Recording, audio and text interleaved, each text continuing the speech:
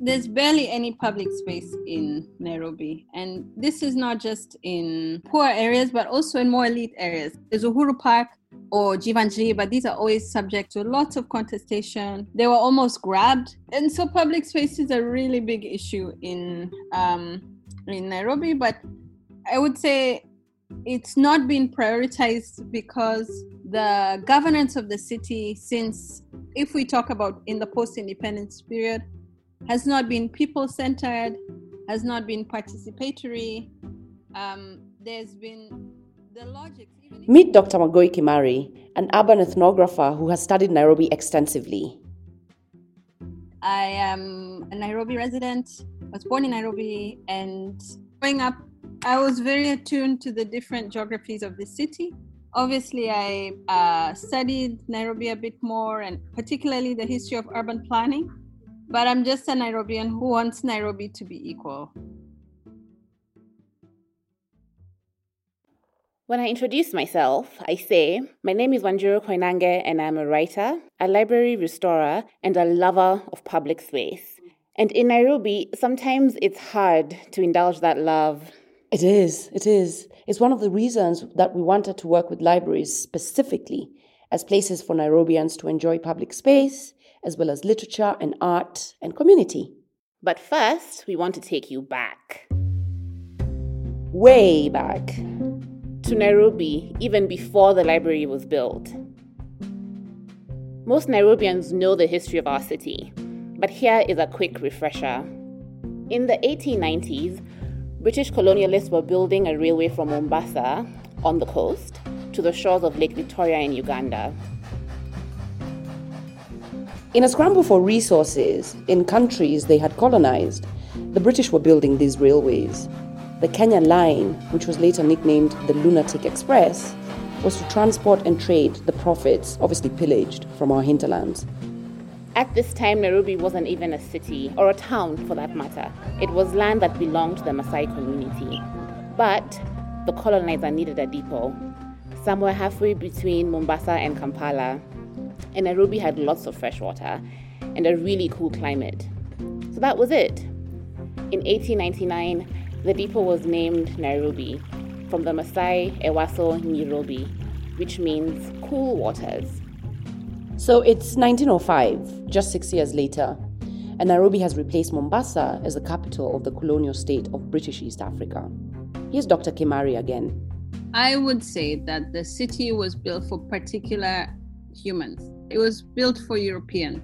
But it was the foundation of Nairobi as a railway town illustrates quite graphically that it was a town for extraction. The railway was built to extract resources from Uganda and then along throughout Kenya until they were taken from Mombasa to Europe, wherever they were going, or the UK predominantly. So we mustn't get confused. This city was, at its heart of hearts, it is a city of extraction and capitalist enterprise.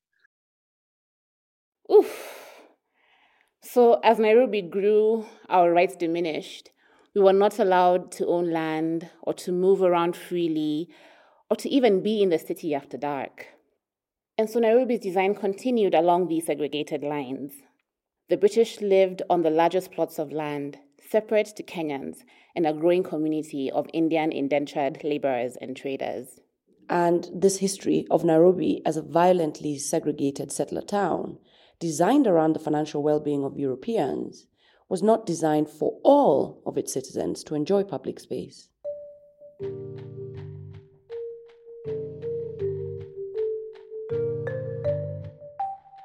I'm Wanjiru And I am Angela Wachuka. In today's episode, we're talking about, you guessed it, public spaces and the importance they play in fostering creativity in our beloved city.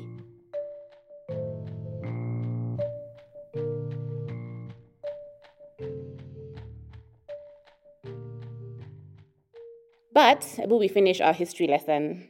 As Nairobi expanded, it grew along the lines that the British settlers had mapped out. That is to say, unequally, unfairly, and immorally. The stronger the fight for independence grew, the more the colonialists clung to Nairobi, a city where they felt they were separated, at least geographically, from that fight. But we all know what happens next. The The garden party at Government House was an informal farewell to British rule in Kenya. After Kenya attained a brutally hard-earned independence, we had to work with a Nairobi that was never really designed or built for us. A city that separated people of different races and classes. Yes, I'm Professor Alfred Omenya. My background is architecture and urban development. I'm an expert in sustainable urban development. But more importantly, I've done a lot of work and done a lot of writing on urban development in Nairobi from different perspectives, from the perspective of history, from the perspective of urban planning, from the perspective of informality, from the perspective of governance. So, Professor, what exactly is sustainable urban development? I tell people sustainable urban development has 4 components. I think the one that many people are familiar with is the physical aspect that people tend to associate with the green bits of the city. The planting, the open spaces, use of water, urban transportation, air quality, and stuff like that. That is normally the first bit of sustainability, which is physical. Then there's a very important part of sustainability, which is socio-cultural.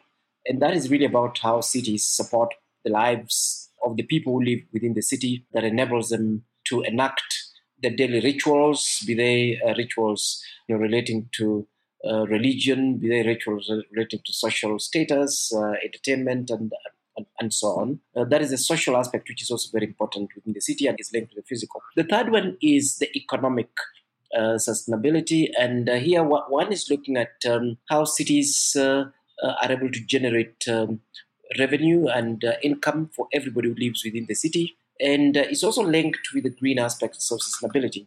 And here one is thinking about how urban economies can be developed in a manner that produces green results. And last but not least, we have the institutional aspect of sustainability.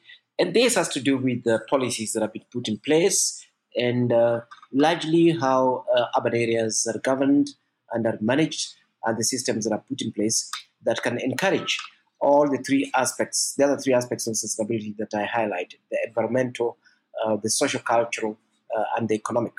Hey, I want to sign up for this class. I know, right? So, as Professor Omenya has said, this is what a city needs to function. And to do this, you need a plan. Cities are not easy to manage. Most cities have what is called a master plan. But if you look at master plans in the classical sense, what basically the master plan does is to organize the space, is to organize the city physically. Zoning and land use plans.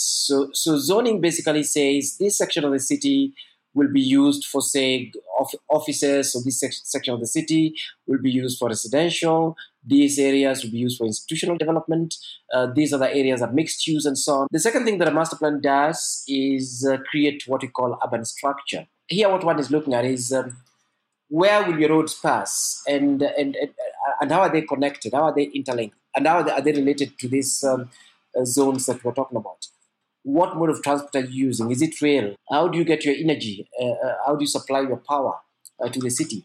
How do you distribute water to the city? How does your drainage systems and the sewer systems work and all these things? Then, of course, the master plan also ascribes different values to urban places. First, it creates urban places and then ascribes different values to them. The master plan will decide, for example, where public amenities are, where public institutions will be located, where social infrastructure will be located. We're talking about libraries, churches, and all those sort of things will be located, schools. How many of these institutions do you need in a particular locality based on projected numbers of people in this in these particular localities. So let's go back to a history lesson again. It's 1963. Kenya's first Black majority government is in power, and Nairobi is now the capital city of the Republic of Kenya. But the city has no master plan. The last formal official master plan was actually the 1948 master plan of the colonial capital, which expired in 1958. And the thing is, master plans typically last a certain number of years before a city has to replan and to take into account things like population growth, climate change, development. By 1958, Kenya was already, clamoring for independence. So I don't think it was in the interest of the colonial government to start replanning the city. That was simply not their priority. Meanwhile, they're also fighting the Mau Mau and others. Yes, so clearly that was not their priority. So one would have expected the new government at independence to then focus on master planning the city. Instead, the city went for decades without a master plan. And during this time, Nairobi developed fast. We see Westlands being established as an expansion of the CBD. And the sad thing, though, is that that was established with no public spaces at all. We see council housing coming in and starting to structure Eastlands. Later on in the early 70s, we see the World Bank coming in and going further into the Umojas, the Dandoras, Huruma area, being established as expansion of residential development. We see the government, of course, of Giri as a UN headquarters, and a development then starts, happening within that particular area. And then, of course, Muthaiga itself basically becomes more or less part and parcel of the city, but for high-end development. So lots of development, but not so much in the way of public space. Nairobi was basically being ran through edicts of the government that was in power, or local authority decisions, the minister for local authority, and so on and so forth. Yeah, and that, of course, resulted in a very chaotic growth of the city. It resulted in encroachment in these public spaces that had been provided through earlier master plans. In 1973, the City Council and the government did pass what they called the Nairobi Metropolitan Growth Plan. The 1973 growth strategy was not a master plan as such. And it wasn't a legal master plan in the first instance. That basically made sweeping statements in terms of the zoning of the city, sweeping statements in terms of the land uses within the city and so on, but did not actually go to generate an actual master plan. Eventually, Nairobi did pass a new master plan in 2014, 56 years after the expiry of the 1948 master plan. Just think about that. Man, that's why this city looks the way it does. Its layout actually perpetuates inequality. Yep. And the current plan is meant to last us until 2030. But because of those decades without a plan, we have to work even harder to ensure that our city allocates public space. At the end of the day, the master planning process is not, I keep telling people, is not really about things. It is normally about people. And these are places that we must start taking our children to. They are places that the youth must start engaging with, in their own way, so that eventually Nairobi can be their home. And so that eventually when they grow up, they can say, look here, we are citizens of a great city.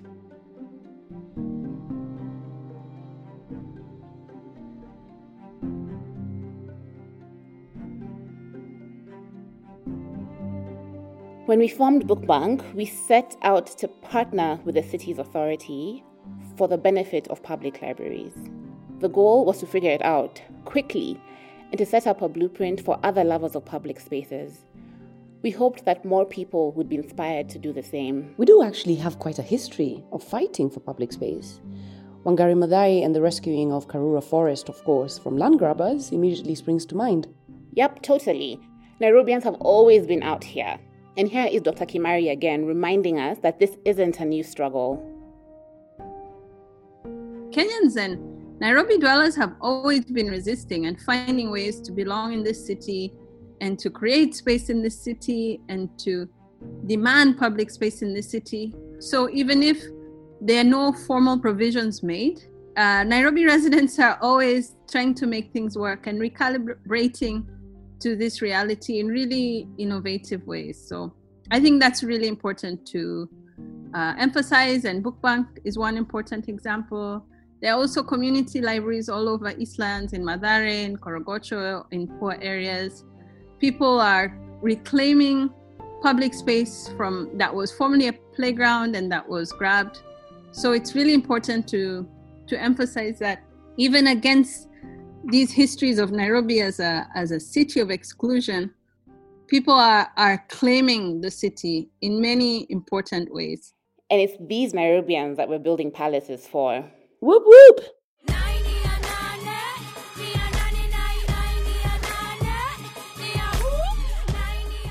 This episode was produced by me, Wanjiru and Wachuka, and May Francis. Siokao Mutonga is our lead researcher and our resident queen of fact-checking. Sound design by Anthony Kiringe and May Francis. To donate or support our work, please visit bookbank.org. You can find learning resources to go along with this episode at bookbank.org/podcast. You're listening to Nainiahu by our good friend Mudhoni the Drama Queen. Additional music by Blue Dot Sessions. Join us next episode to learn more about the literary history of our city. Most public spaces are currently closed due to COVID-19. But when they do reopen, you can visit all the branches Monday to Friday, 9 a.m. to 5 p.m. and 10 a.m. to 1 p.m. on Saturday. We also give library tours, so visit our website for details. This podcast is supported by British Council, with special thanks to Dr. Wangui Kimari and Professor Alfred Omenya. Naina majabu, zingine very spectacular. Imagine kubai ponona imefanywa in vernacular. Utashtuka buda, kumbe sex ni lugha. Paka machali wa kampa wana push na makuga. Na iwa si umit wapi, hapo nje bata Hilton. Na wala ma-uptown uzunguka, ila side ingine ya Linton. Tu imenex na dormants, ma-coffee date ma-romance. But please kumbuka nai, mkwanja ndo performance. Nai ni ya promo, ndo tumeja kwa Facebook. Kubrag na picha na ma-captions kama storybook. Ati vile wanachina ma-celebs uko blankets. But in reality, maisha yao different planets. Naini ya nane, ni ya nane, naini ya nane, ni ya hu. Naini ya nane, ni ya nane, naini ya nane, ni ya hu. We umewaishi kwa tao na makarao akanjo juu ya kutema mate hapo glow kwa uwanjo. Tupo kwenye cell underground uko city hall ndo utajua nai nani mwenyewe boss overall na makara wa nai tani witwa mabist usiwaishi kwa Friday akia Mungu atakufist hiyo miata sikujua nilicheck Nairobi aflife nilikupray swipe pato na hiyo situation live na nai na wenyeji but pia ina wenyewe so unaweza decide kawe ni kuku au wewe we decide kauna rada au na waste time but as for me nai ni ya mine Naina maajabu siku saa 9 msiana kaka misa yes Holy Communion na working class hapo Basilica I ain't mad at you bro misi na noma Naini ya nane ni ya nane naini ya nane ni ya hu naini ya nane ni ya nane naini ya nane ni ya hu naini ya nane ni ya nane naini ya nane ni ya hu